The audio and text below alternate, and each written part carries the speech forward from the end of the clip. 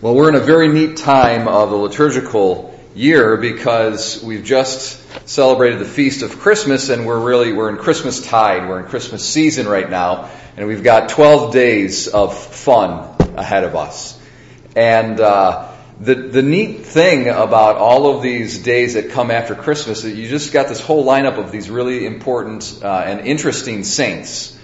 So the day right after Christmas, you have St. Stephen, who's the first Christian martyr.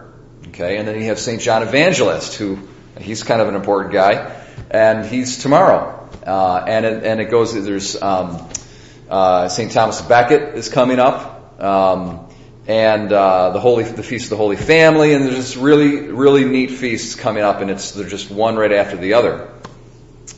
But we want to ask ourselves, what though is the connection with all of these different feasts and saints, given the fact that it is Christmas tide, that it's the season of Christmas? What's going on here? Isn't it kind of weird? We just celebrated Christmas. We got this cute, chubby baby in the manger. Now we've got Stephen, who's the first martyr, shedding his blood for the gospel. That's an interesting contrast, right? Or maybe not. Maybe not. Because Jesus became a man and dwelt among us out of love, as we all know. But that love was going to be demonstrated in a preeminent fashion at the cross, the shedding of his own blood. And there are certain, hints about this in his birth in Bethlehem. So he was laid in the wood of the manger, which is a foreshadowing of the wood of the cross. Okay?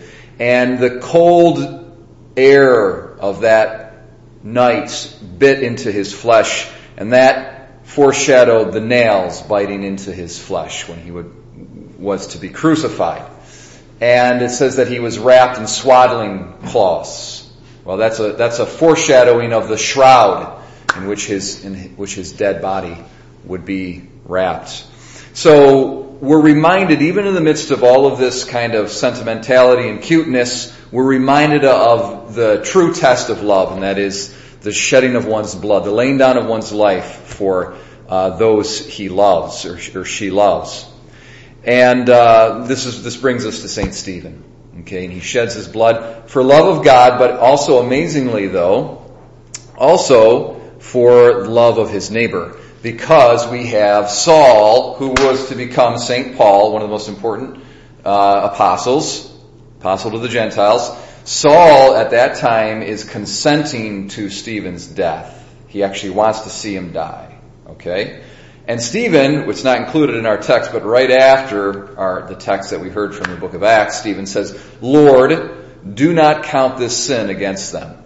So it's traditionally understood that Stephen's prayer for those who were killing him was the cause behind Saul's eventual conversion, who would become St. Paul and become this great Gentile apostle to the Gentiles. So we've got this theme of love, okay, that's tying the feast of St. Stephen together with Christmas. All right, so they're more closely connected than we thought at first.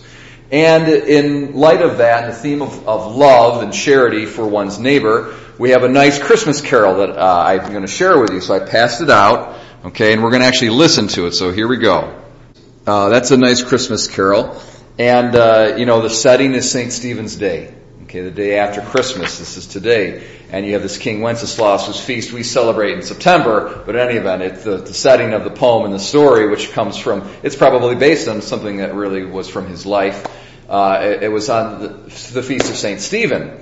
And here he is, he goes forth out of his warm castle into the cold winter for charity's sake, for this poor man's sake. And he's got this page, it's with him, it's the servant boy. And the servant boy, I think, kind of reflects some of our own kind of weaknesses, because the page starts off by saying, where does the king says, where does this guy live? And the page says, well, he's kind of a good way away. We don't want to go that far. Okay? And, we were a good ways away from God. And we were in the cold. And God could have stayed in his comfortable castle, up in his remote transcendence. But he came down into our cold territory, and he did it for love of us.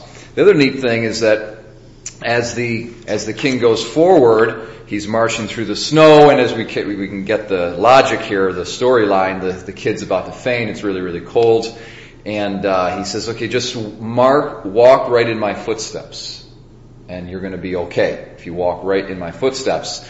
And it says heat was in the very sod which the saints had printed. I don't know, but it's possible that Saint Stanislaus's own, or Wenceslaus's own feet were bleeding. That's a possibility. That's what I think, okay? And his blood marks were actually left in the snow. And so here's the page walking, okay, the blood going before him, and he's able to actually draw up the heat of that blood and warm himself. And this is, a nice an analog between Christmas and the Feast of St. Stephen. Jesus goes before us in that sacrificial love, and that's what enables St. Stephen to follow after in his footprints and to demonstrate the same love of neighbor that Jesus showed for us. So let's remember the reason for the season, our Lord Jesus Christ, and the great love that brought him down to earth amongst us, and that was demonstrated in a special manner in the saints, in the martyrs, the first of whom was St. Stephen.